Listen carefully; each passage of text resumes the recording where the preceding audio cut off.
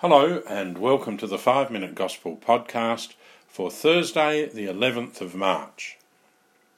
Our Gospel passage today from the Gospel of St. Luke speaks of Beelzebul, the prince of devils. We might find ourselves questioning the existence of this fellow called the devil. C.S. Lewis, a famous English writer, wrote a book called The Screwtape Letters. The book is a series of fictional letters supposedly written by an older, experienced devil to a young, learner devil. In one letter, the older devil says to the younger one, "One of our great advantages in the modern world is that no one believes in the devil. This is a great advantage. It means that we can go about our work of tempting people without being disturbed." Many people today in our world no longer believe in the devil.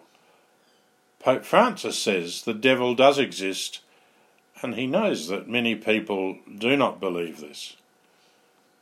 He said, "Someone might say, 'Father, you're so old-fashioned, speaking about the devil in the 21st century. Watch out," the Pope says, "the devil exists. The devil exists even in the 21st century, and we must not be naive. We must learn from the Gospel how to do battle against him." More recently, the Pope said, "Some believers doubt the devil's existence and believe he's only an invention forged by priests. But he does exist. He destroys." Lent invites us to stop and think about sin and temptation in our lives.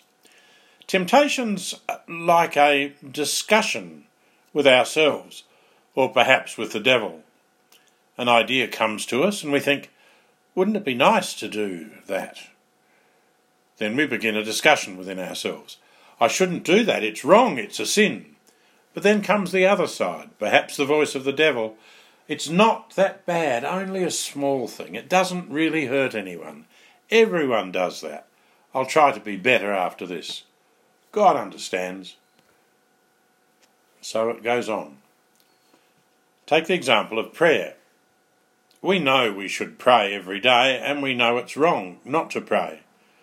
But then the discussion starts. I'm a little tired today, I'll pray tomorrow. God understands if I don't pray every day or right now. I'll pray later. It's important that I finish my work. I can pray after I finish. What about gossip? I know that gossip is wrong. It damages someone's reputation. The discussion, however, can still start. I shouldn't tell this about this person. Best to keep it to myself. But then comes the other side. Really won't matter if I share what I know or what I've heard. It's not so bad to let people know what that person is like. And besides, there's also that nice feeling of having people listen to a new, juicy piece of gossip. Lent is a time for becoming stronger people who guard our lives against temptation and sin. Jesus wants us to be with him and not against him. He wants us to gather with him and not scatter. Temptation, on the other hand, encourages us to compromise. The inner voice of temptation, the devil's voice, encourages us to have a foot in both camps, saying it doesn't really matter, I can do the right thing later, it's okay, have some fun. God understands. Life is short, enjoy it while you can.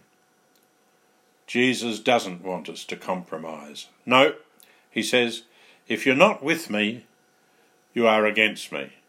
If you don't gather with me, you scatter. The wonderful thing is that Jesus is always there to help us resist the temptation to sin.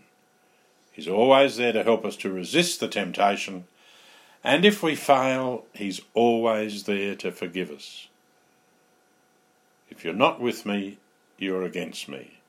If you do not gather with me, you scatter. God bless you all.